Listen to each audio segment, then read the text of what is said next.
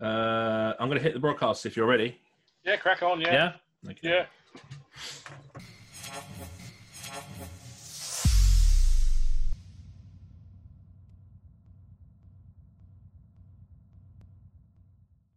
Passed the exam in January, currently working through the project. Well, Chris, well done passing the exam. We're going to look at the numbers of one of the recent exams and stuff. And Cam says, is it very different from the level 3 2365? Are you referring to the design component of that? Yeah. Yeah. I've delivered the 2365 quite a few, for a number of years with local FE colleges, and yeah, it's a big step up. The 2396. Yeah. It involves a whole different level of understanding of requirements for electrical installations, and it's the understanding rather than the sort of. And we mentioned this earlier, didn't we? A lot of people have got a certain amount of knowledge where they can sort of quote stuff from the regs, but it's understanding why it's there and what it's all about, and the theory and the processes and the principles behind it, which is where the 2396 really starts. Indeed. What's this? I should have shared my screen. Hopefully, it's probably nothing. It's probably my blank screen. It's got all sort of pretty coloured squares in it. Pretty coloured squares on it. That'll do. Yeah, pretty coloured squares are good. Okay, so let me just pop open a browser. All right. So if we were to go to City and Guilds site, okay, anyone, you can do this. Go here, search the site, hit 2396, and in there, you see the design and verification. So if you think about doing the course, this is all public access information. In here, there's information tab, which is good information, obviously. And then there's documents there as well. And then you've got additional documents, level 4 documents, and you've got assessment materials, center documents. Now, obviously the specific center, the assessment data, you can't access here, but you can access, I think, the drawing. But you can, if you go onto assessment materials, if you click on assessment materials, it will bring up the drawings, years, and you can get the project drawings, and anybody can see those at any time. They're not password protected. They are openly available to anybody to look at. So anybody that's thinking of doing the 2396, you can go onto the City and Guilds website this weekend, and you can bring up the project drawing. Okay, so obviously that's going to give you a big hint as to what you're going to be answering questions about, because the project, and we can openly tell you, I think it's a petrol station. Yeah. Okay. Well, see, the key information about the PFC, the ZE, the material, all of that stuff is hidden away. But the basics is there. Yeah, the project is openly available. The drawings are openly available for anybody to look at. But furthermore, the qualification handbook. Okay, now the qualification handbook, I put videos on YouTube, and in those videos, I just went through these outcomes. I went through all of the outcomes, and we're not going to go through this today on this webinar because I think that'll just take too long. But I went through all these outcomes about what's expected in the course, expected in the exam, and what the assessments are. Obviously, you've got the written exam, and I think a lot of the courses are more about preparing you for that. And then maybe the project they'll probably relax and then help you with after the fact. Mainly because the project is marked by is center marked, isn't it? And then it's externally verified. Whilst obviously the exam itself is a written exam that's sent off. And I think a lot more of the preparation is for that exam. It's another one of these exams that used to be the 2394, the 2395, and the 2391 previous to this used to be the same. It was a case of dated, they were dated, so you had certain dates throughout the year where you actually go to a centre and you actually take the exam there, and it had to be done on a certain day at a certain time, set by City and Guilds, and then all that would be sent off by the centre to City and Guilds for marking. Now, obviously the 2391s have kind of evolved from that. The 2396 is still like that, and hopefully it'll be like that for some time yet. But I can imagine that they'll eventually evolve that out to then, make more money from that process. But anyway, so there's the handbook. You saw how I found that, okay? I just went to the website, I searched 2396 in the field, I went to the exam, it's documents, and they're there. Now, we want to look at additional documents today, and then we want to look at examiner reports. And these are great. And what Phil and I just want to talk really about is a couple of these reports. We're going to talk through them just to kind of show some of the common problems that are evident in the opinions, and obviously where people are failing these exams. So which one shall I start with, Pop? The 2020 Well, one? start with 2020. All right. So March 2020. Yeah. All right. Remember, any of you guys can access this information. It's not under any password. It's on the City and Guilds website, and you can access this at any time, quite freely, and have a look. And these are really, really, really good reading because it shows you and demonstrates where a lot of people are going wrong. And when you consider, I think if you're going to open that up or not? I've opened it. Can you see it? Okay, yeah, fine. That's the March 2020, yeah? You will see that 71% of the people that took this exam failed. Where does it tell me that? I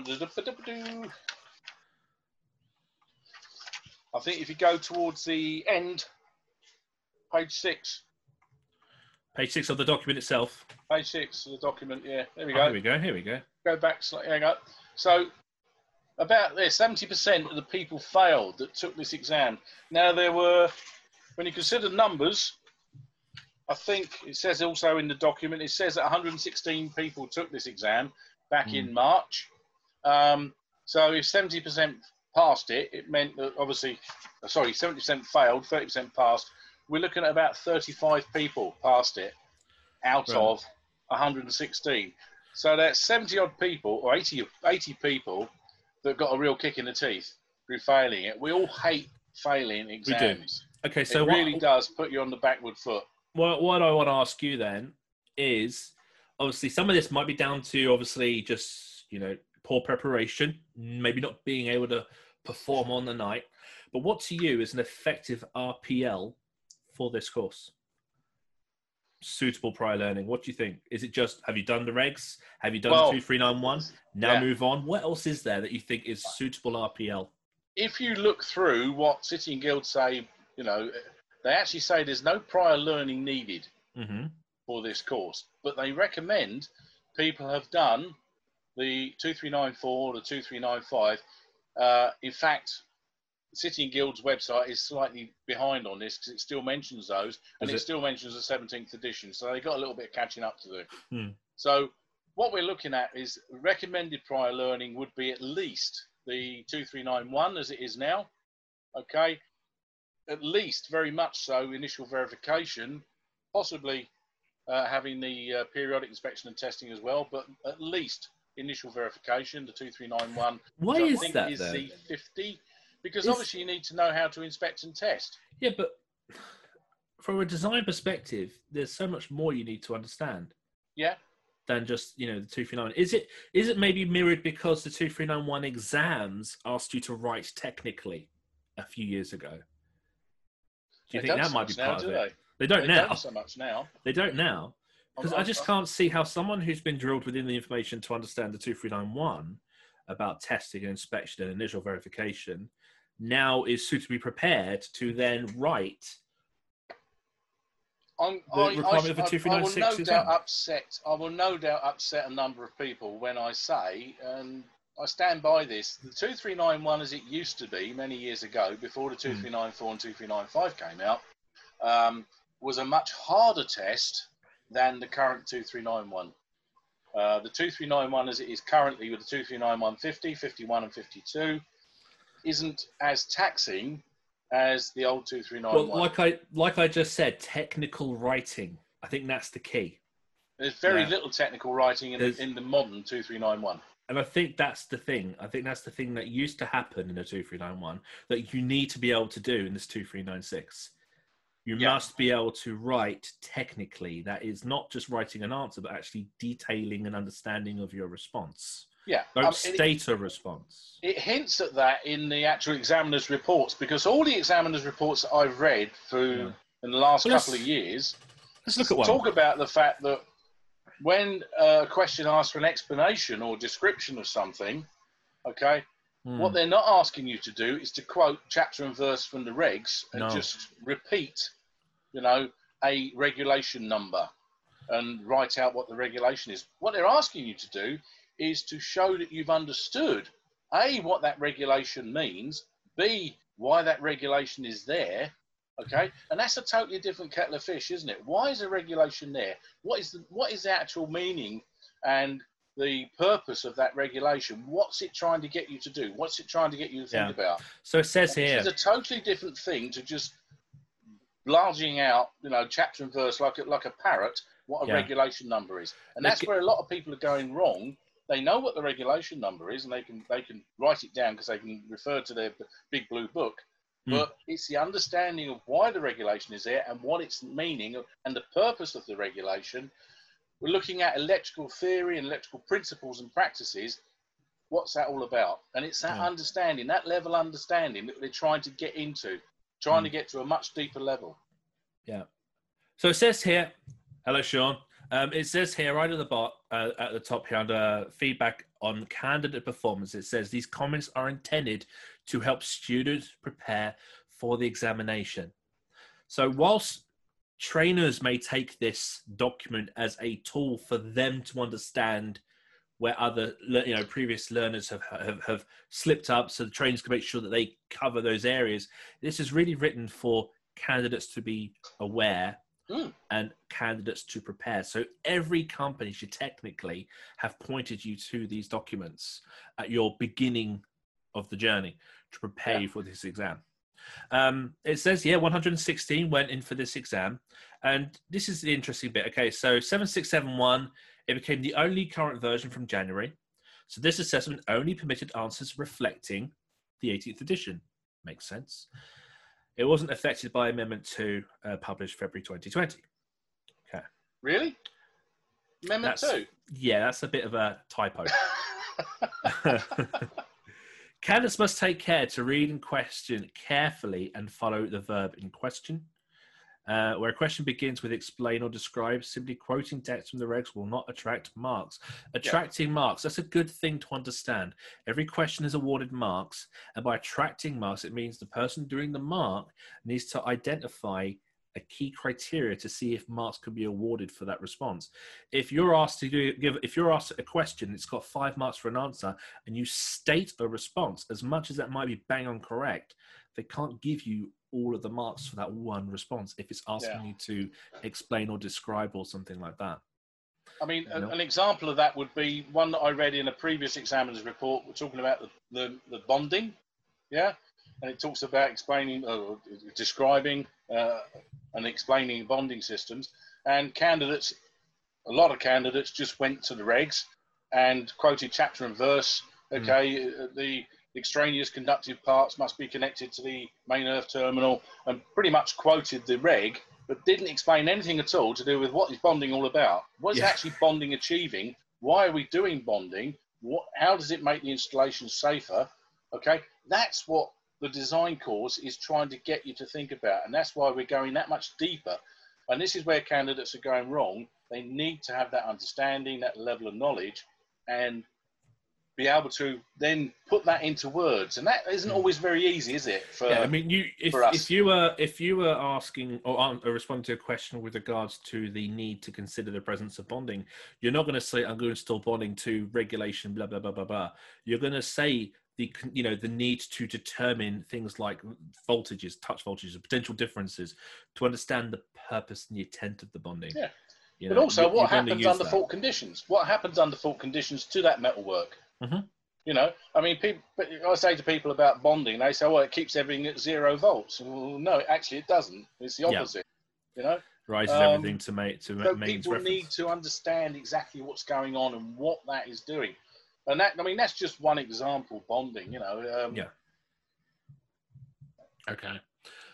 Where questions are seeking why particular regulations or measures are required, candidates must take care to explain why as opposed to what the requirements are or how or where they are applied. So no statements, you must have a good understanding, and a lot of this leans so much on a very well detailed understanding of BS 7671, and I go all the way back to my journey with delivering the 18th edition and trying to stress that people need to understand the content and the application of these regulations to work from these regulations.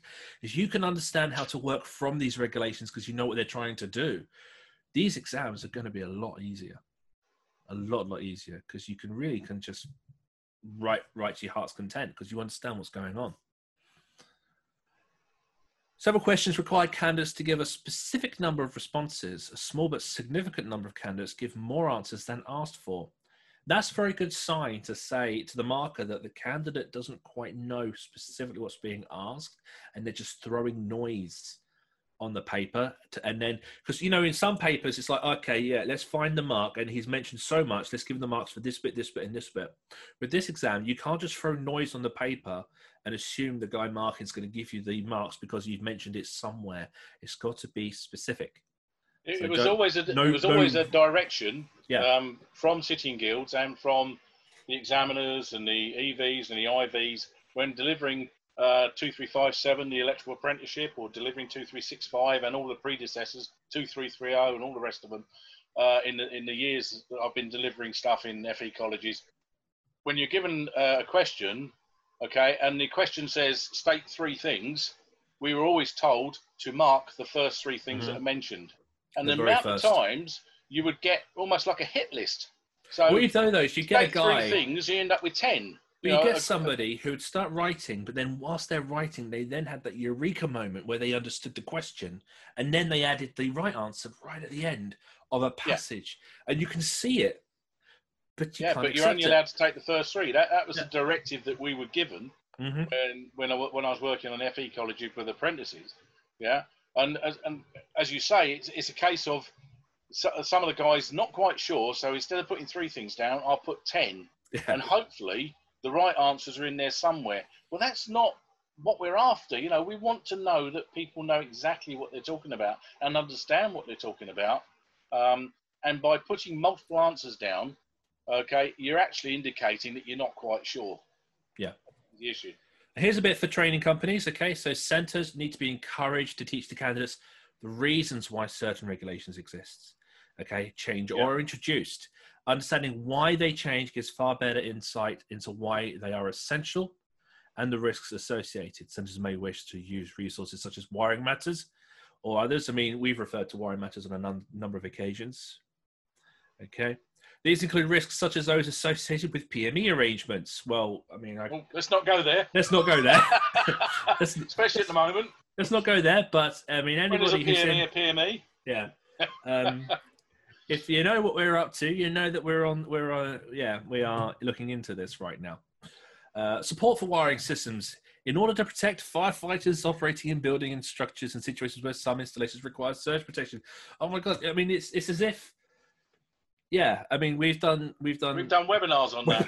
Webinars on fire. We've done webinars on surge. I've done podcasts on surge, all to help try to explore this area, which clearly a lot of people do not understand. And when it comes to having to write responses about this, they just can't because they haven't got that resource. Yeah. Again, we looked at this just not long ago, and we just were like reading this and we're going, well, hang on, we've been doing this because we know that this isn't done. Yeah. So if you're doing the 2396, don't forget how valuable it would be to look at the E5 podcast, listen to the stuff that we've been putting out there. Okay. Look at some of the other stuff we've been putting on YouTube. Go to the Fire Premature Collapse webinar. Okay. Get an understanding of these regulations. Know what they're trying to achieve. Don't just know that they are there. There's a huge difference.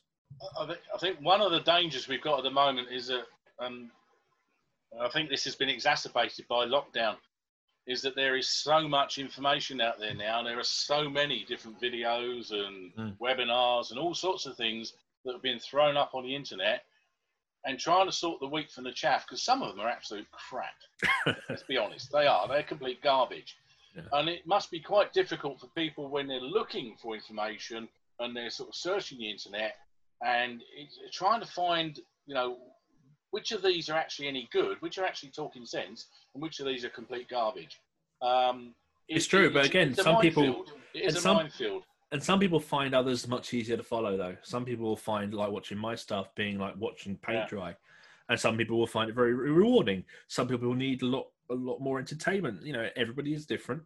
And that's why I guess things like the Discord or Facebook groups are good because, electricians talking to electricians, they can say to each other, what have you found to be a good resource? Let's not forget publications. Yeah. I was asked I was asked about, would I mention publications in this webinar? The Electrician's Design Guide is a very good publication.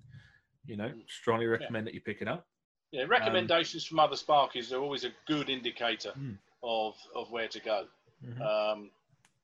I would highly recommend that people look at being selective, shall we say, in what they spend their time watching.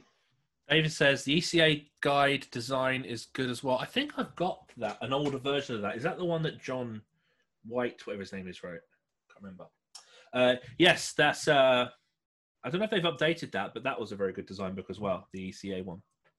But again, what I will say is a lot of if you just buy a publication, it's up to you to then motivate yourself to read it and to study it and to use it. And that's great if you're motivated. If you're not motivated, then obviously you want to speak to other electricians. You can look at things on YouTube, or like I said, one of the best things you could do is what we're doing right now is go to City and Guilds themselves, download the actual criteria, get a huge understanding of this qualification with this free information. The more you know about the qualification from horse's mouth, instead of from what your training provider is going to say to you, they'll say, you don't need this, you do need that. Get it from the City Guild so you're truly prepared. Yeah. I would highly recommend getting all the examiners' reports for the last couple of years, read through them and highlight the areas that are shown to be areas of weakness, and then focus your attention on those areas and improving your knowledge and understanding of those particular bits, because they seem to crop up time and time again. So that would suggest to me that there's some sort of deficiency somewhere, either in the training or learning, or the combination of both. There seems to be some sort of weakness somewhere, and it may be just the way that things are delivered, because we are in a situation, where basically courses are banged out in as few days as possible.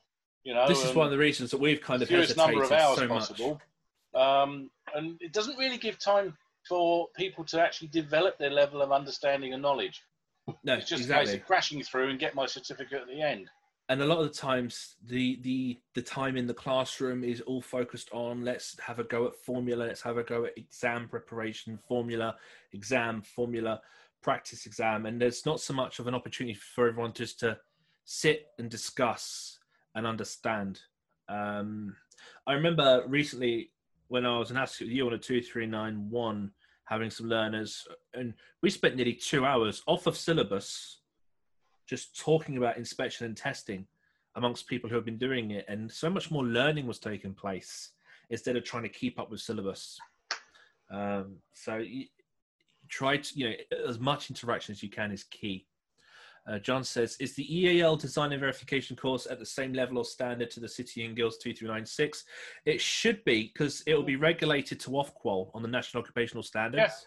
So it should be completely the same. If you trace, there's a specific number on that qualification. If you then go to Ofqual and you search that, it will then identify it, and it will then refer to another number on the National Occupational Standards, which is the exact same number the 2396 points to. So they all point to the same regulation criteria. They should do. Yeah, EAL are just another awarding body, aren't they? Yeah. Another awarding body. There are effectively three main awarding bodies: City and Guilds, EAL. I won't mention the other one. No, the other one. Yeah. Yeah, we're not too fond of the other one. Yeah, we both got thoughts on that. But EAL they're another awarding body. When we were doing apprenticeships and whatever at an FE college, we looked at actually moving over to EAL at one time.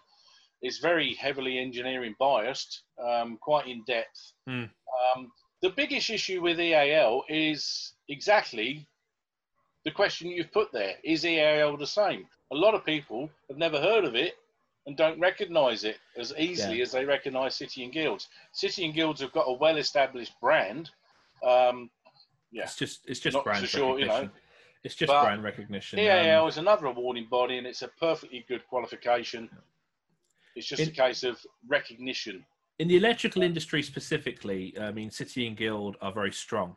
In the teachers training sector, how many different awarding bodies are there that deliver an award, assessor qualifications? There's so many. I see new ones every week. There's so many different awarding bodies in that area. But in the electrical, it's mostly just populated by those three that we've just mentioned, and City and Guild are stronger. But it's just brand. It's just brand recognition. They all have the same intention. They all have the same problems, fundamentally. Vince says, I pass. Cam's mentioned there that the PDF for the drawings is protected. I don't think it is. We managed to get them without putting a password in. There might be a different type for CAD drawings or something. Oh, okay. We'll have a look. Vince says, I passed the EAL, and to be honest, I was rehearsed for the test, had little understanding.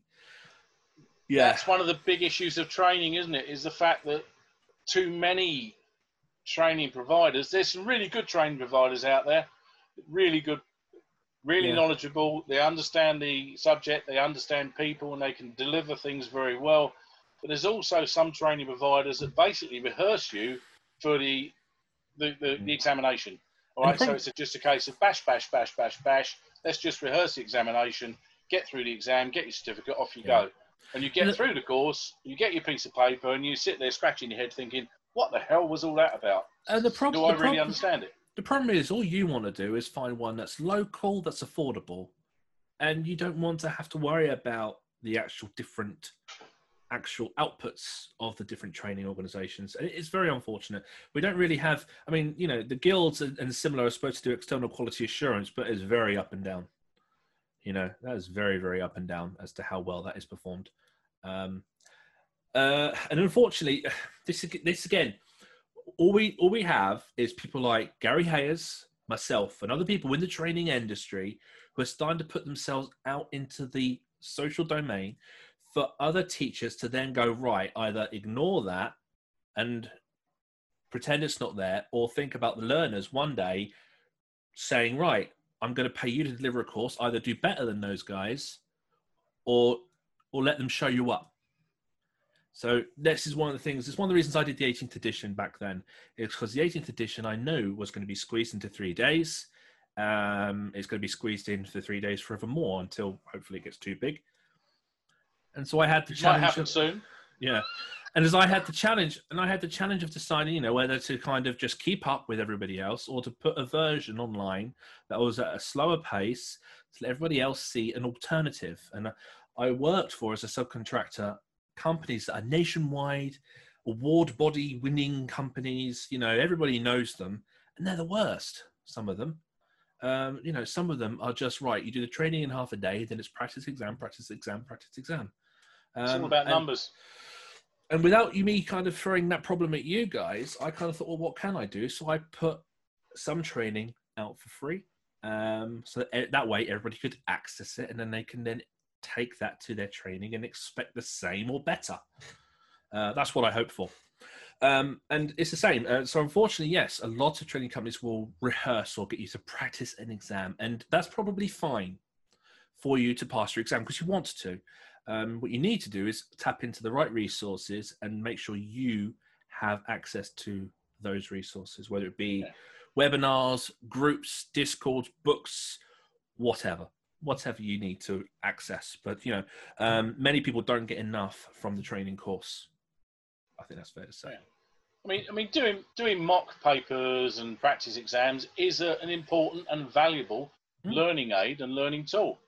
But it needs to have the understanding and the knowledge behind it as well. So the course shouldn't be all that. Yeah. So, and again, this is one of the reasons that we've delayed in kind of deciding whether to do 2396 ourselves, because we've got to look at obviously it being competitive. We've got to find a way to do it in the right time frame. But to be fundamentally honest, we would want to spend a lot more time with you delivering the training instead of here, practice this. And so, you know, it's taken, you know, a lot of to and fro to decide if we can or cannot do it. And we're pretty much very nearly there to a way that we may be able to do it. But, you know, this is the whole point. We wouldn't deliver one unless we knew we can give enough support for you to understand regulations. Yeah. For example, if you were to come to me, first thing I'd say to you is, right, once you've gone and watched my YouTube content, for example, then I would give you a little practice exam on that to see if you understand the regs before you actually come on. Because just having a regs exam, unfortunately, doesn't mean you know the regs now because of the way the regs are delivered.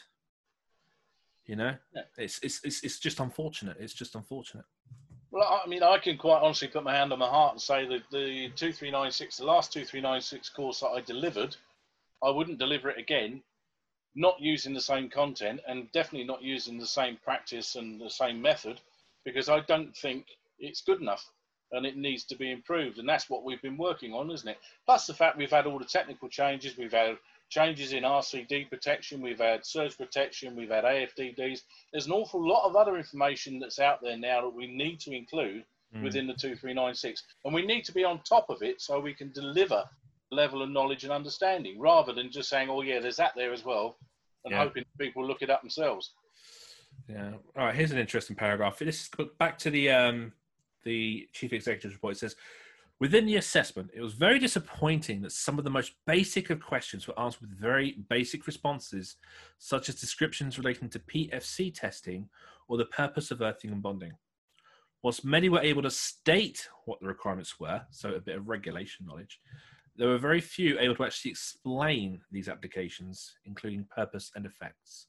Good design of an installation is understanding the systems and risks associated with an electrical installation and designing out those risks using the correct system.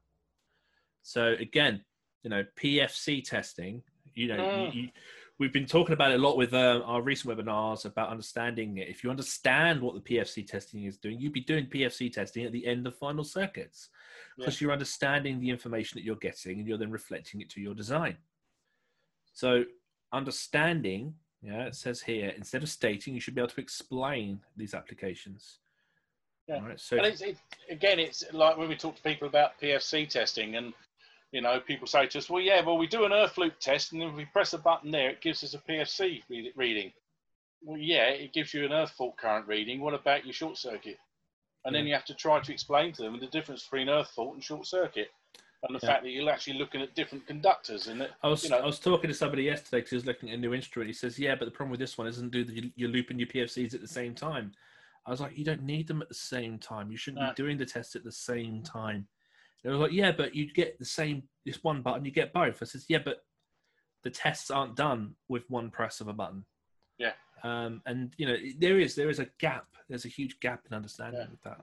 It's the same as when you do your ZE reading. If you do a ZE reading with your main earth terminal your main earth conductor removed, then you need to reconnect it before you do your earth fault current reading.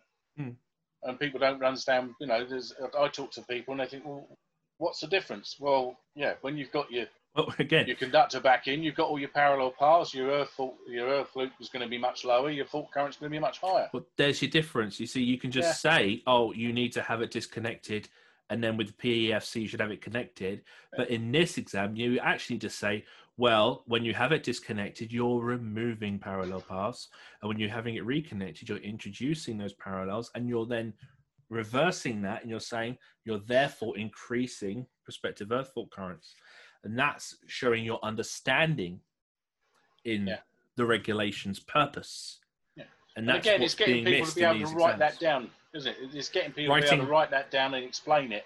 Writing technically. Which is something that we're not used to as electricians. We're used to just getting on and doing the job. And And unfortunately, you know, it just seems like we're in the direction of trying to make things as more and more and more simple, more and more and more automated. Even training's now taking that direction with the 2391. So I can't, unless we try to refocus this 2396, I can't see these numbers improving unless other training companies really focus on technical writing. The danger is they make the assessment easier to try and get the numbers up. Well, that is the real danger. That's what they did. I'm not being funny. And again, shoot me down. I can take it. But that's what they did with the inspection and testing. So many people struggled with it.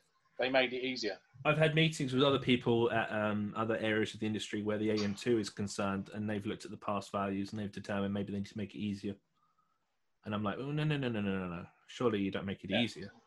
Surely you look at the other end. But all they can do is control the benchmark. All they can do is control the hurdle. You know, it's easier to lower the hurdle than go to the beginning and actually, you know, change the system. So if you remember, not long ago, we did a 2391 course, and we had a young lady on the course who had been an electrician for a number of years, and she'd done a previous inspection and testing course. and passed it, but she came out the other end of it thinking, I don't know enough about this. And that's why she came to do it again. Did you say something like You know, that sort of honesty, you know, when, as we say to people so many times, the only person that knows how competent you are is you. Do you really understand this? Do you really have all the knowledge? You know? And she was honest enough with herself to say, I'm not happy with this. And she came to us and did another course. You know, and I think that's brilliant. But it does show that there are people, I'm not saying everybody, but there are people out there that are passing these courses and not really having the full understanding. Yeah. And that's because of the way the course is set up. Yeah. All right. It says here, cable design calculations. Now, this is what I think most companies focus on, is IBINIZ, CACICG, adiabatics, thermal withstand calculations. I think they probably drill a lot of that into you in the 2396s, from what I've seen. With maybe a little bit about regulations. It says there about using the right adiabatic equation. Yes, so they obviously use the wrong one for obviously sizing. That's a worry. That's a worry, isn't it? It is. If you're using the equation for thermal withstand instead of the equation for sizing a protective conductor, that's a bit of a worry. It goes to try to understand what the formula is for. Instead of, again, I see regulation courses that go, oh, now there's maths, now there's a formula. Instead of saying that, why don't you go, right, well, now we're looking at protecting against a fault current. And now we're looking at sizing of a protective conductor. If you actually kind of explore it properly, then when someone uses the formula, they're actually using it properly. But again, it's having the time, isn't it? It's having the time on the courses to be able to understand it and develop it and examine it. Yeah. No, so it's a struggle. Most candidates were able to determine current circuit design current, IB, and research the correct detail of the circuit from BS 7671. So they were well versed with that. Whilst the majority of candidates did correctly determine the correct and minimum size of live conductors for current carrying capacity, voltage drop still provided a challenge for some, as it seems they do not use all the information in the scenario. That seems like a simple thing to me. But again, it's one of these things, isn't it? Is that when we talk about doing cable calculations, when you look at the books, when you look at all the different tables, when do I use this factor? When don't I use this factor? Yeah. It's the same with earth loop. You know, when we're looking at, you know, if we're measuring a circuit and we're measuring it, the test conditions, and we're looking to see what value we're going to allow, it's completely different to obviously, you know, and also, we measure a circuit when it's under use. And also with your volts drop, you may have to measure in your design course, you may have to verify the volt drop of a final circuit, but there's also a distribution circuit that you've already worked on. Yeah, you've got other cables and other circuits involved, yeah. So it's most likely they've asked a volt drop question in a final circuit scenario, and they've only incorporated the length of that question instead of considering the prior length of the distribution circuit. For the distribution circuit, yeah. Yeah, that's probably what it means there by not having all the information in the scenario. Surprising number of candidates were unable to correctly calculate earth fault loop impedance of the series. Some candidates did not even attempt the calculation, which should be considered an absolute basic requirement for an electrical designer to be able to undertake. Let me just pause here. What is an electrical designer? Anybody who puts electrical installation in, because I see so many guys, right, who go on this course, first. They work their arse off, they go on this course, then months later they go, oh, yeah, but I don't use it. Well, this is a classic thing, isn't it? I'm not being funny. Again, shoot me down in flames. If you're doing domestic installations, how many guys actually sit down and work out cable calculations and stuff when they're doing domestic installations? And how many just say, well, okay, I know what I've got in the van. I've got 2.5 for my rings. I've got 2.5 for my immersion heater. I've got a bit of 6mm. I've got a bit of 4mm. I've got a bit of 1.5 for my lighting. And never actually consider cable lengths, installation methods, okay, and all the other things that might have to be designed. Though, with the on-site guide, we've just tried to rule of thumb everything, simplify everything. We've got that table that gives us maximum lengths. And that's probably good for a majority of systems, but then there are those scenarios that you need to engineer out. Yeah. And, but that, you know, coming back to inspection and testing, you know, when we're teaching inspection and testing, and we're saying to guys, okay, you're putting these circuits in, what test result are you expecting? And they sort of look at you and think, what do you mean? Well, you should have done the calculation first to know what value of continuity, you know, R1, R2, you are going to get before you do the R1, R2 test. Yeah. And then you explain the calculation to them. Now, obviously, anybody who's installing an installation should be doing that design work, even if it's, you know, whether it's a domestic. Too often we poo-poo domestic work, yeah, and we, you know, it's just anybody throws it in and it's all done the same way. You know, when it's done properly, it's not. It should be worked out properly. It should be designed properly, and it should be thought about. It just as any sort of commercial industrial system, you should have the same amount of work and planning going into a domestic installation, because, you know, we too often think every domestic installation is the same. They're not. You've got different size houses, you've got different sort of construction methods, you've got all sorts of things that could be different. All right, and I think it needs to be, you know, we need to think a bit more about installing. We need to think a bit more about, and again, is it fair to say though that you could do too much of it? You could over design, do you think? Well, can you get to the point where you're doing all the crunching, you're doing all the numbers, you're thinking, oh, freaking hell, it's always okay. It's always Is it always okay?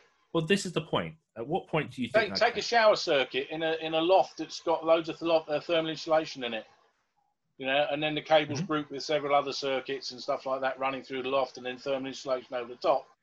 And somebody's put it in a bit of 6 mil or whatever, okay, and then maybe somebody's changed the shower to a 10.5 kilowatt shower, you know, or simply just change the demand on it. Yeah. So I think there should always be, and if you look at the certificates that we produce, it says there about the design. You know? Something I always refer to, I say it again on every testing course I'm on, design course, we have to really understand the importance of understanding utilization. So many of us don't take utilization into consideration. And I remember when I did my 239120 exam, one of the questions was written in a very vague way. And I said, well, sir, writing this bloody paper, if you meant this, then I went down one avenue. And if you meant this, I went down another, because of utilization wasn't given in the scenario. I got a distinction, so I assume I gave the right direction. But utilization is key, and I think that's something that we don't look into too much.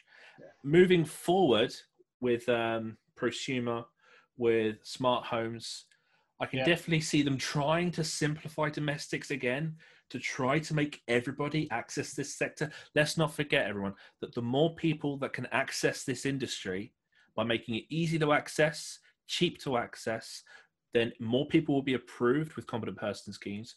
More people will be trained by training companies. More people will pay for instrumentation. More people will buy tools. So the more in the industry, the better for everyone else. Yeah. So no one's going to make this harder.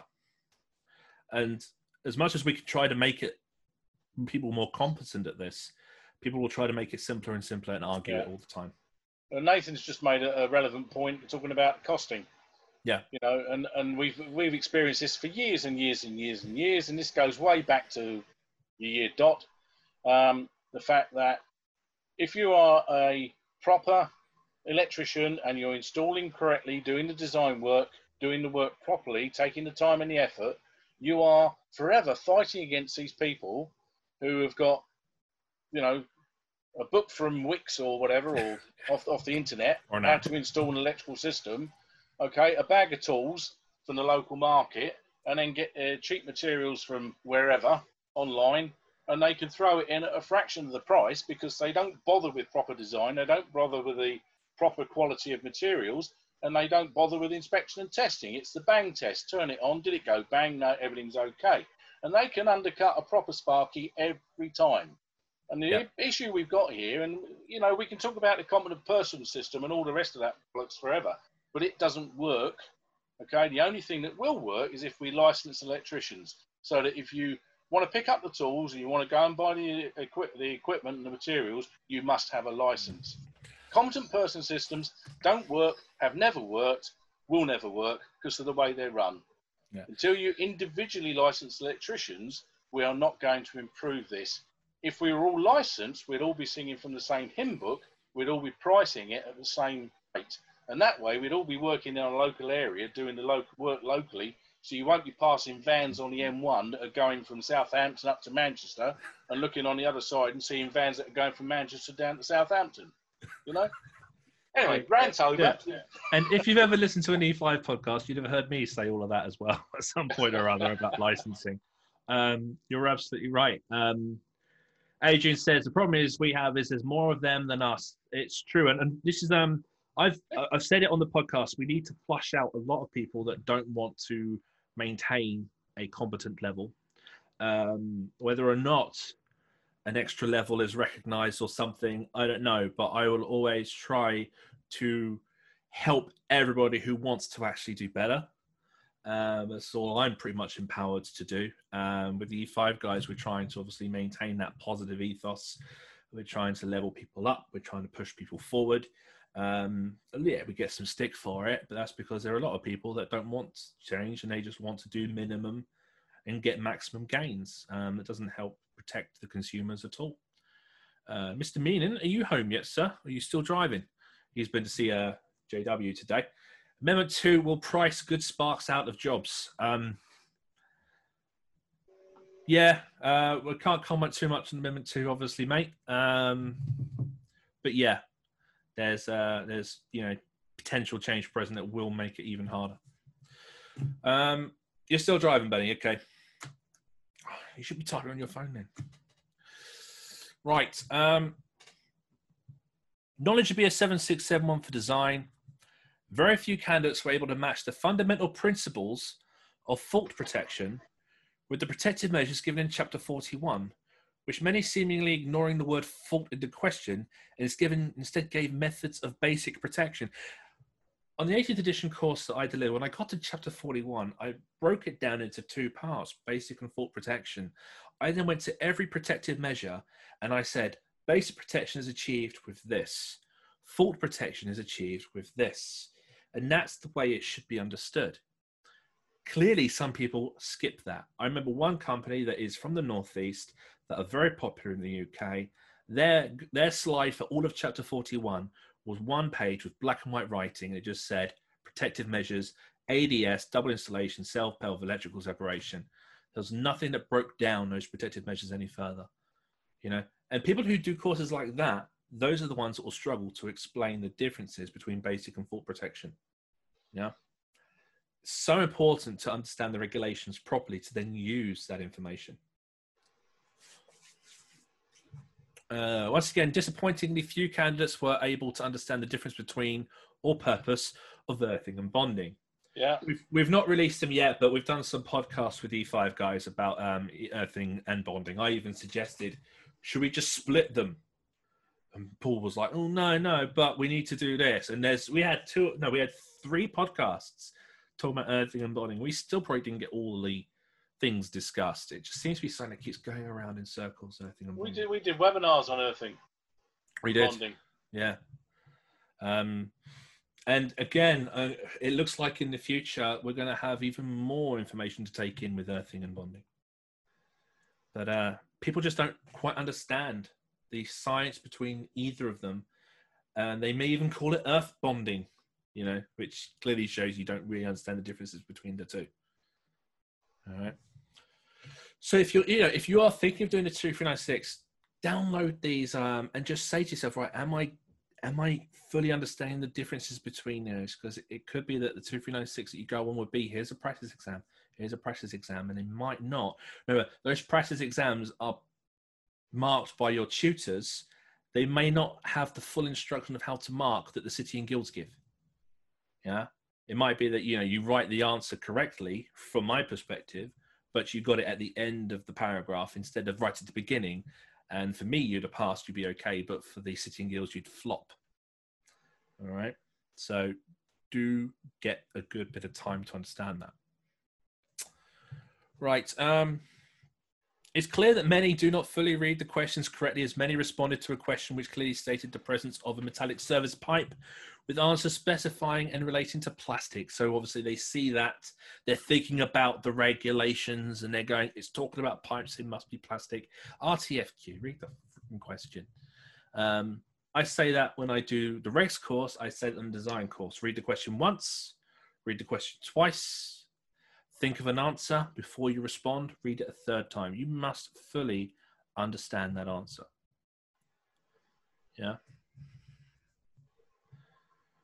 Most candidates provided suitable responses to questions where items from BS 7671 needed recalling or listing. So they'd done a regs. Okay. Like most series before this one, a large number of candidates who, when asked to determine short circuit current protection, determined earth fault loop impedance values, and centers need to pay particular attention to this during delivery. Short circuit current protection has nothing to do with earth fault loop impedance. Does it? Yeah. No, and again, it's one of those things, isn't it? Is because people are so used to doing an earth fault reading, yeah, and then pressing a button to get a fault current reading. Mm. You know, without determining or thinking about exactly what they're actually recording there and what conductors are involved. Yeah. It's it mentions there. It says about the conductors there. So again, people who just get confused. To be perfectly honest, maybe the 2391 doesn't also cover this enough, because maybe it doesn't cover it enough for you to understand the real problem here. This comes back again too, and this is something that we've covered a number of times, is the importance of prospective short circuit current and testing it at the end of circuits.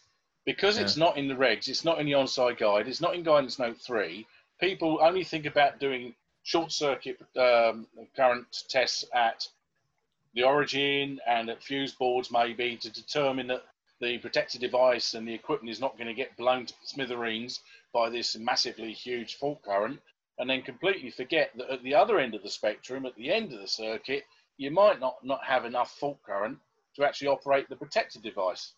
Mm-hmm. And again, this is because we've been lulled into a false sense of security by RCD protection, which has got nothing to do with short circuit, because RCDs don't work under short circuit. So there's a whole amalgamation there of ideas. And this is stuff that we've looked at and we've covered before, and it's still causing issues. It's still causing problems. Yeah.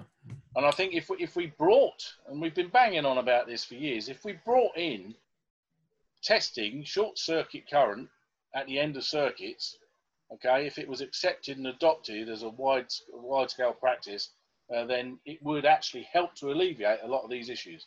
People would start thinking about what the difference is. Right. Yeah, I agree.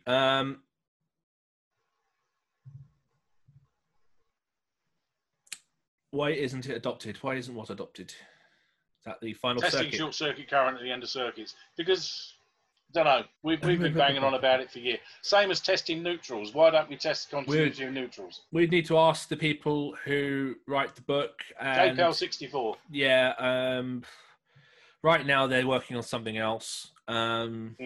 Let's just say that's all I can really talk about.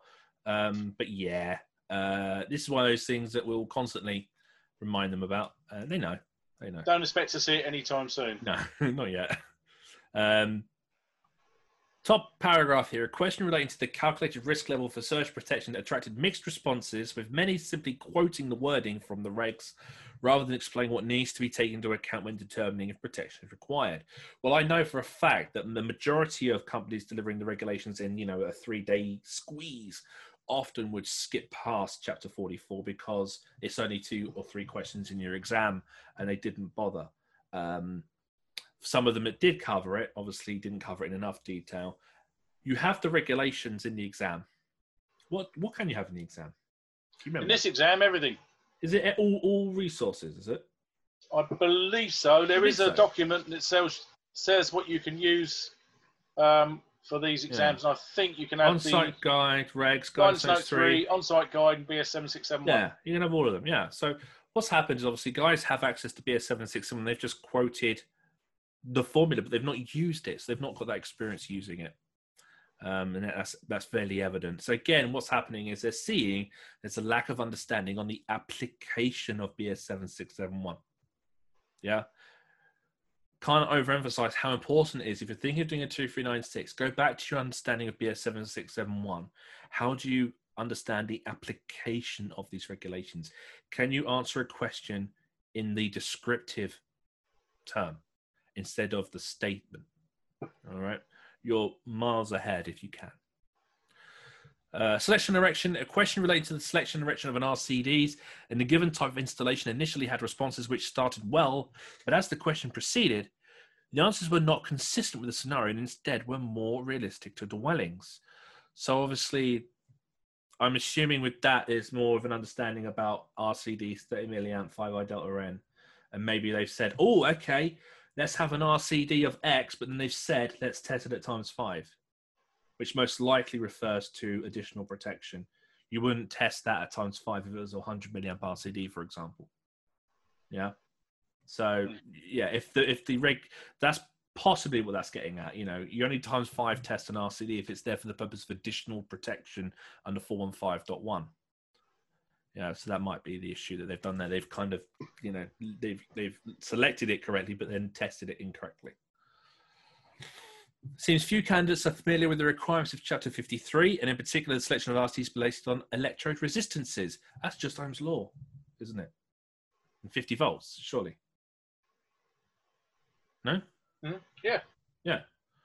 So, crazy.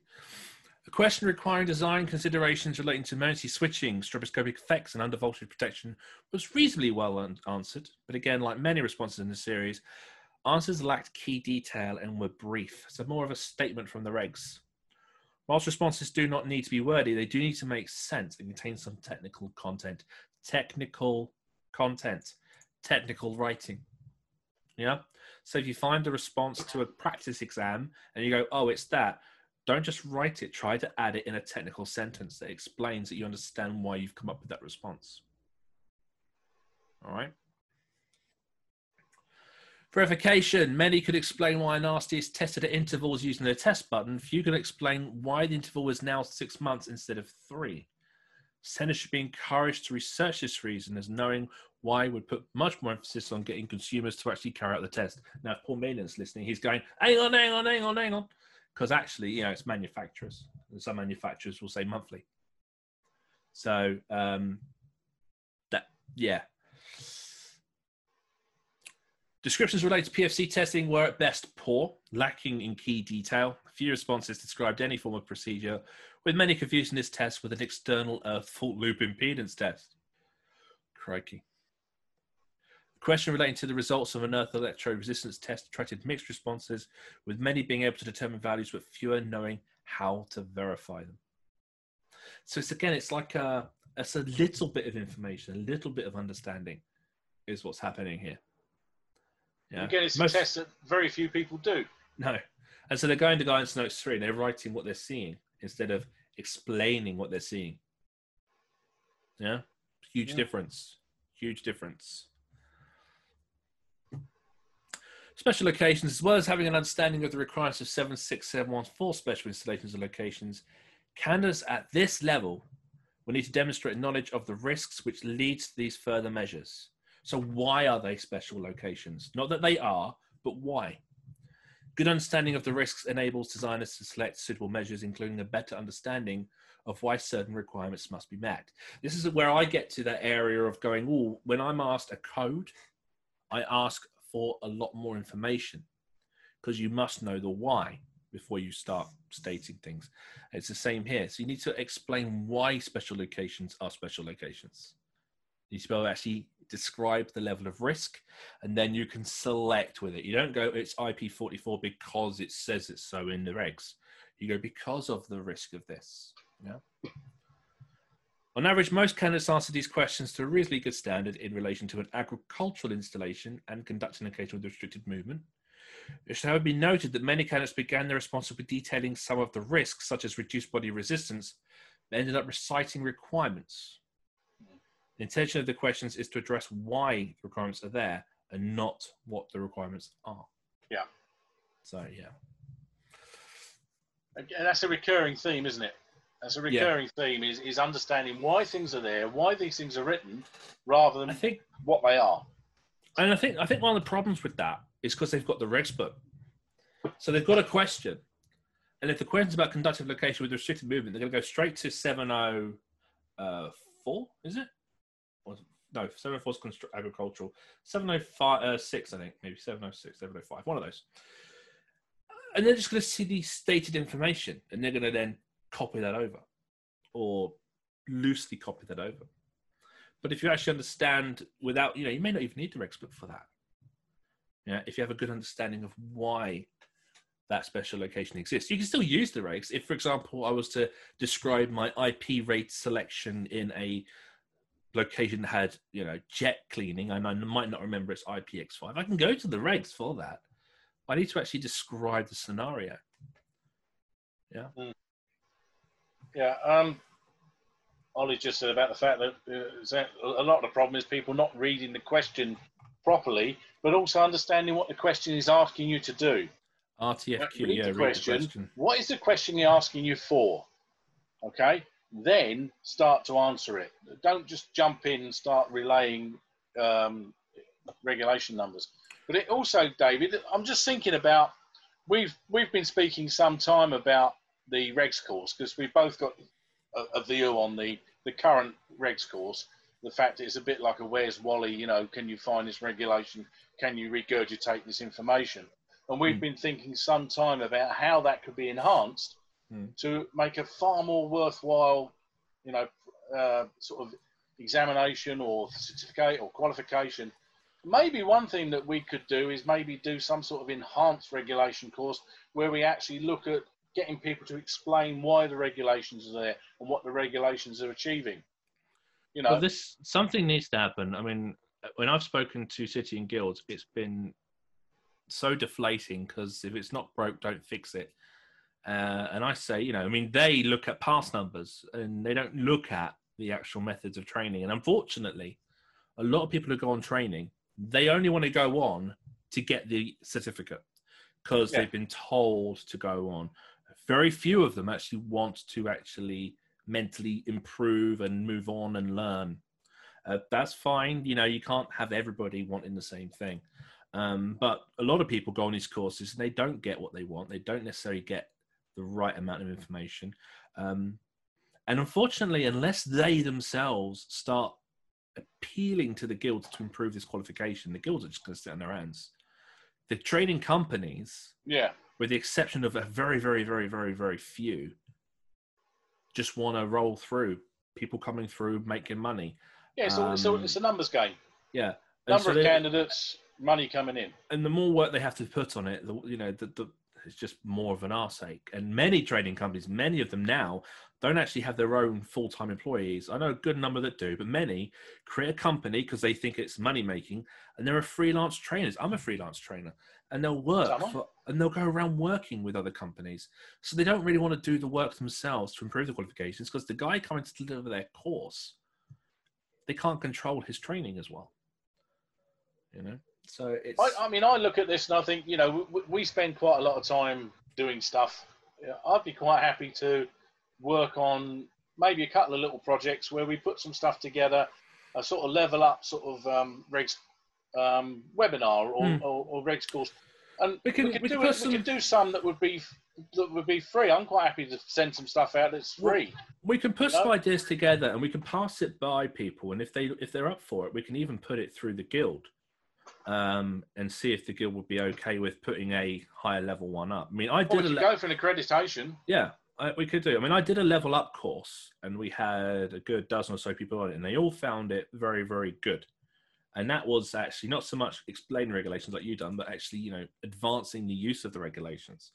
And they found it, pretty much everyone who came on that was pretty happy with that. A few guys are in the chat now, actually. Yeah. As Paul says, we need a level 4 or 5 course. We do. We need something. I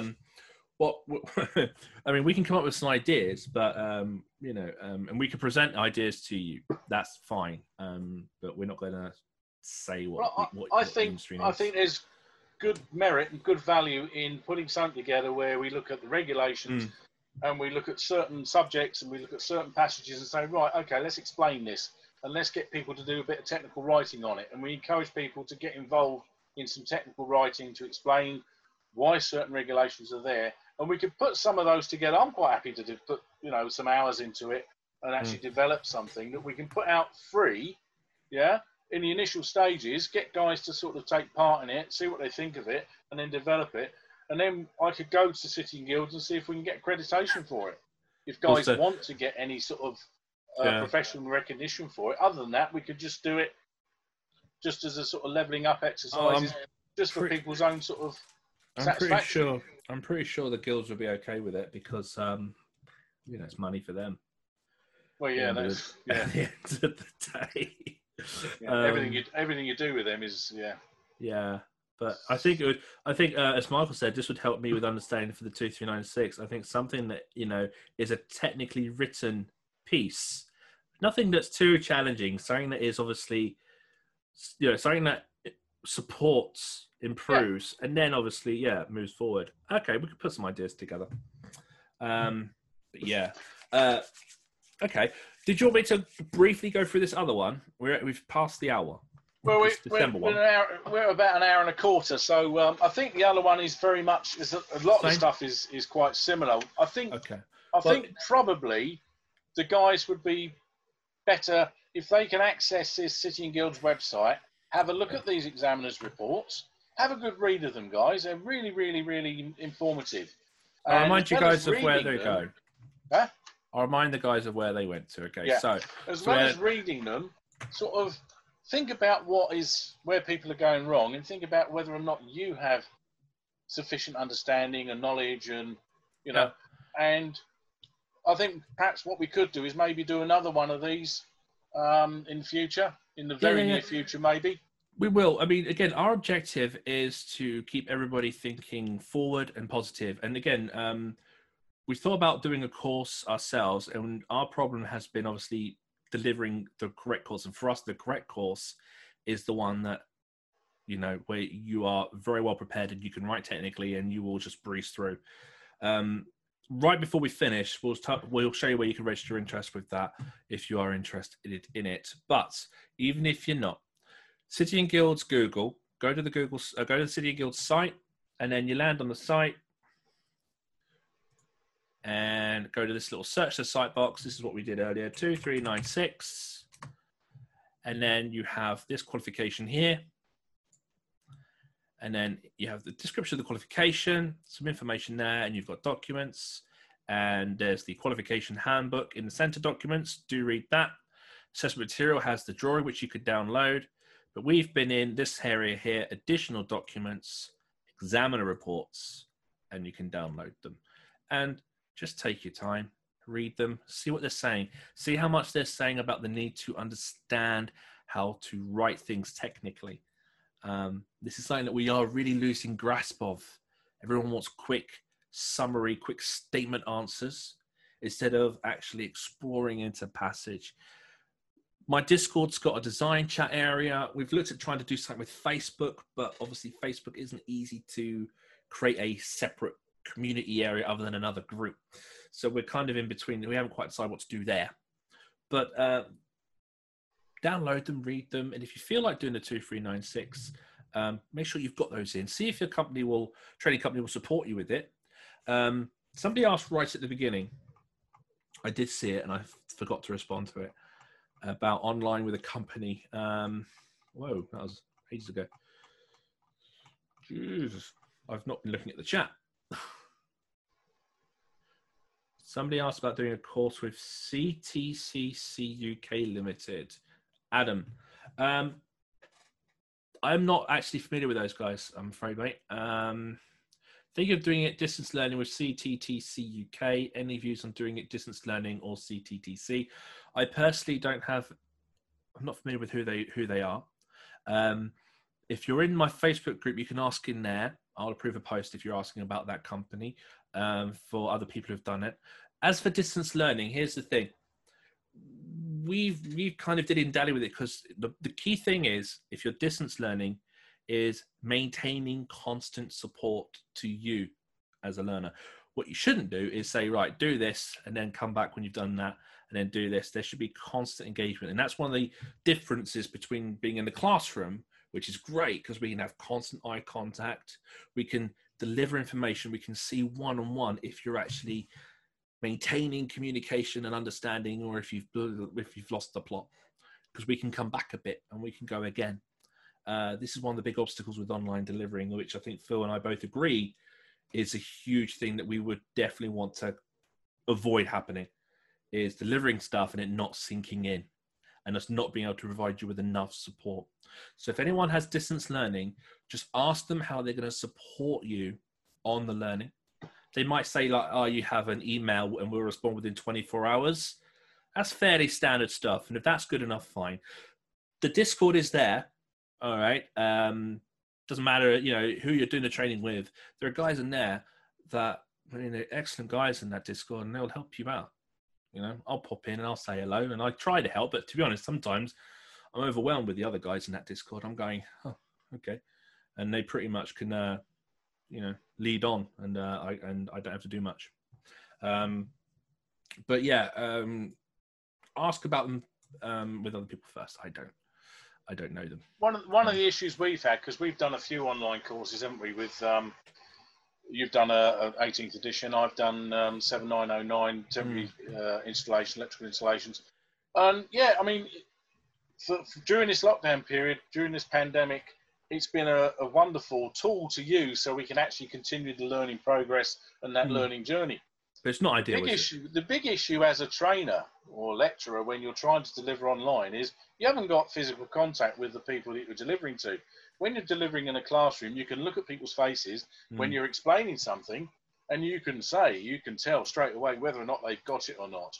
You know, they might be sitting there sort of keeping mum because they feel a bit silly because they haven't understood it, but you can tell by the look in their eyes they haven't got that yet. Yeah. So you can repeat things and you can judge your audience because you can see them.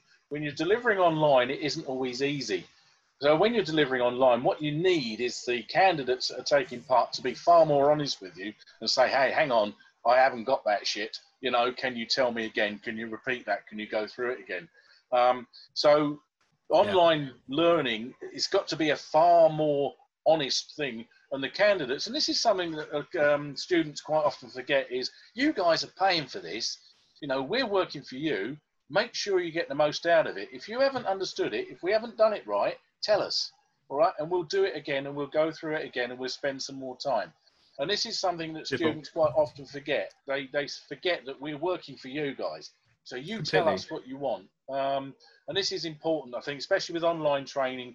You need to be really, really honest. Don't feel stupid, because every training course I've ever taken part in, I'm the annoying guy that sat at the front asking questions. And I don't care if people think that I'm daft, you know, because I know that there's 10, 12 people behind me thinking, thank God he's asked that because I didn't get that. Yeah. Right? I'm too old now and too fat and too ugly to worry about what people think of me. All right? So you've got to be honest when you're in an online learning environment. Make sure you get everything out of that that you can. Ask the questions. Don't feel daft because you haven't understood things.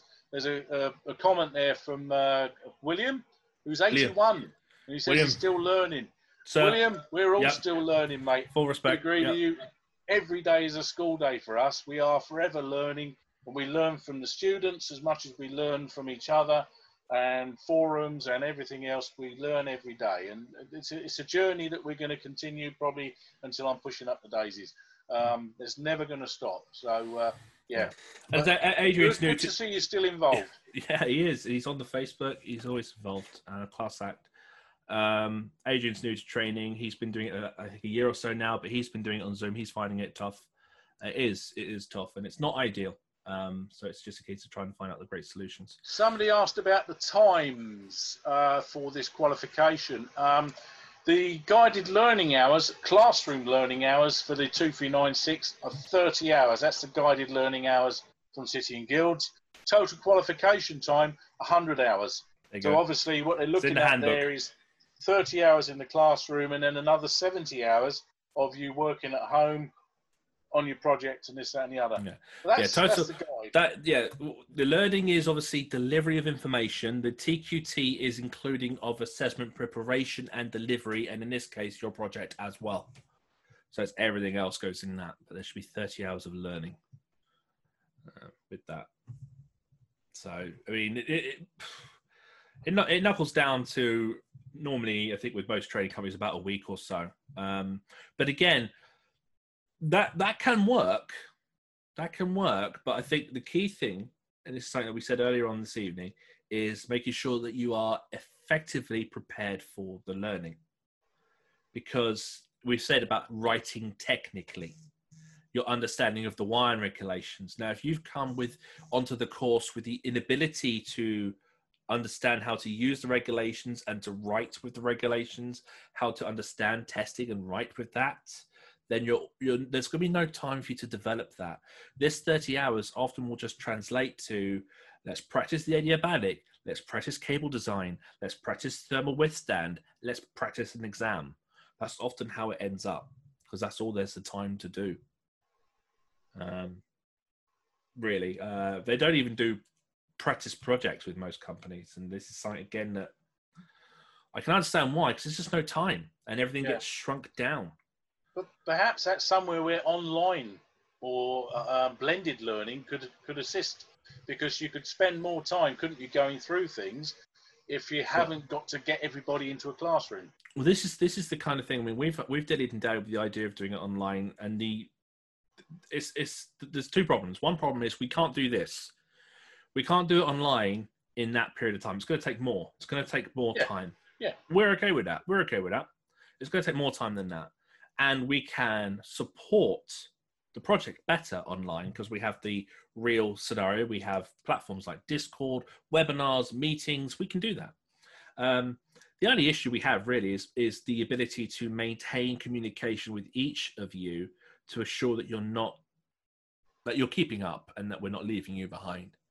And that, methods of doing that is the only real thing that we're just finally trying to knuckle down on, really. And then obviously, there is the exam delivery itself, which would be a date given by the guild at a place in the UK. Most likely we would do a north and a south one on the same evening. Me up here, you down there, or something like that. But yeah, if you are interested in us and doing one with us, all I can say for now is if you go to sparkyninja.com, there is a page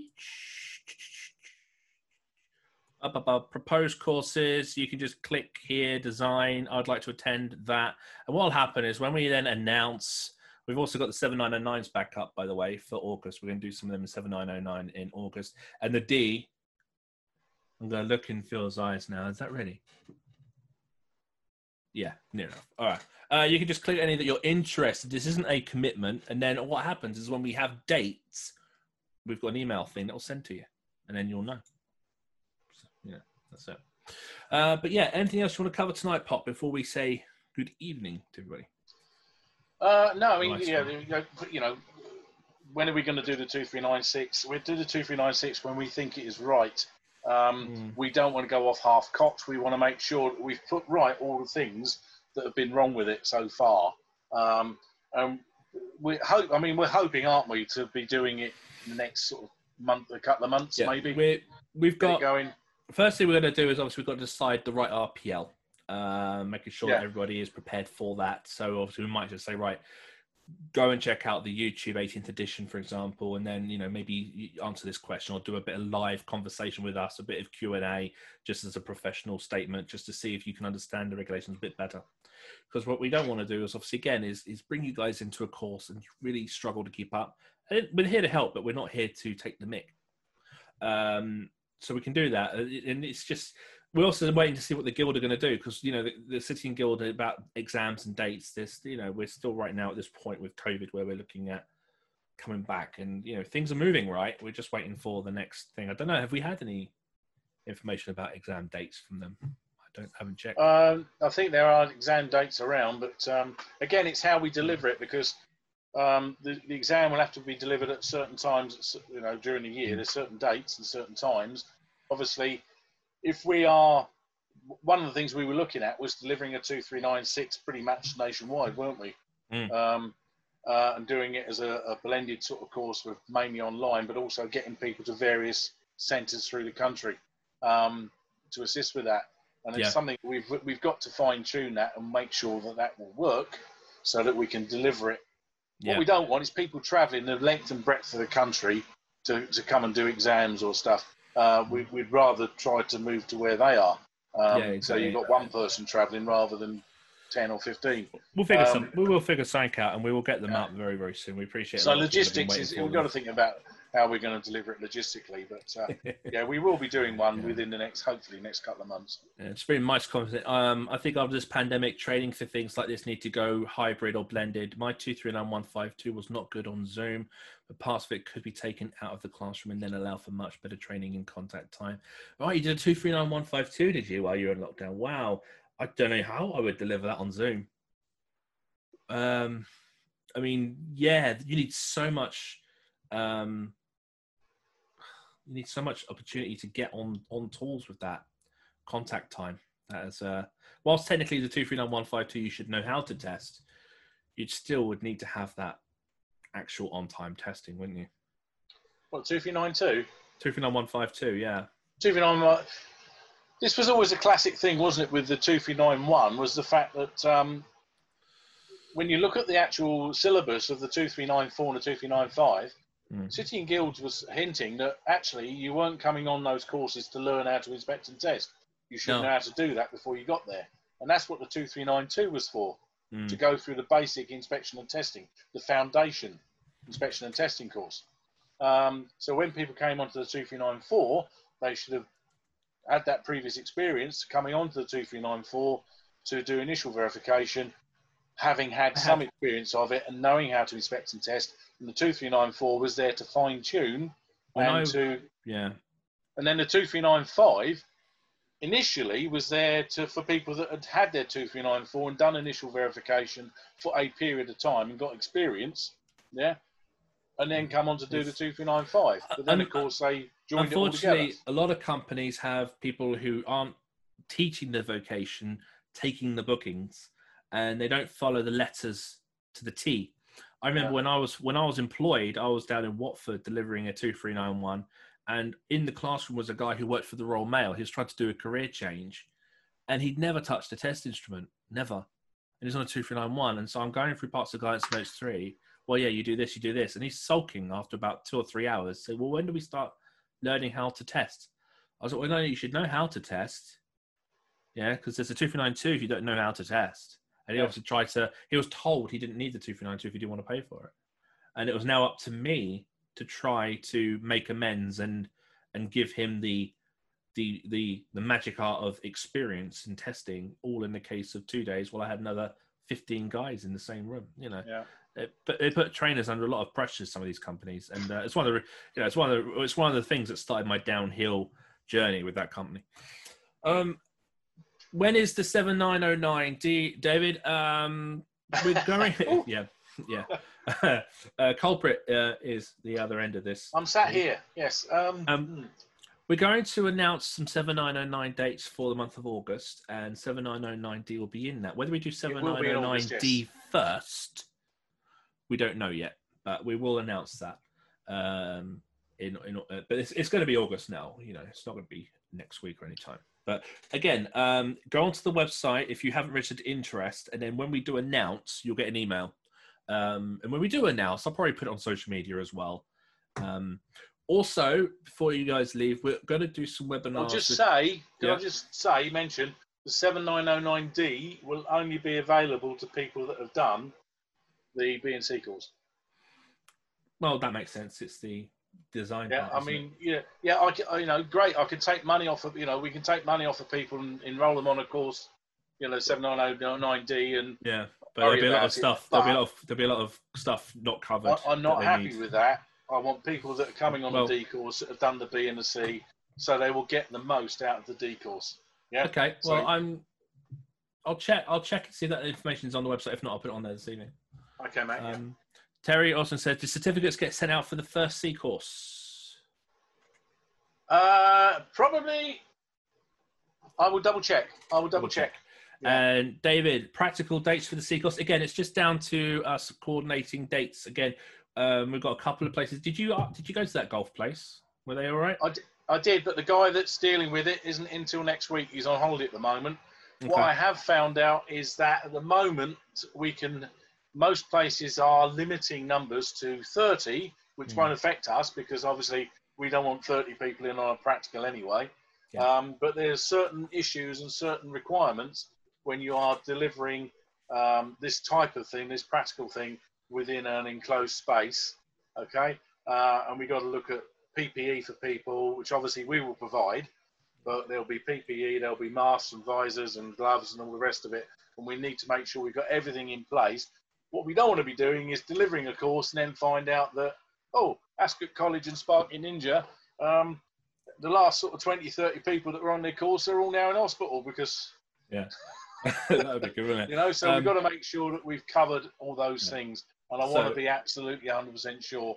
Yeah, I mean, we've got a list of anybody at risk. We've got a list of sites that we use for different venues and things, and the majority of them are now starting to say we're now opening, but they're opening delicately, to be blunt.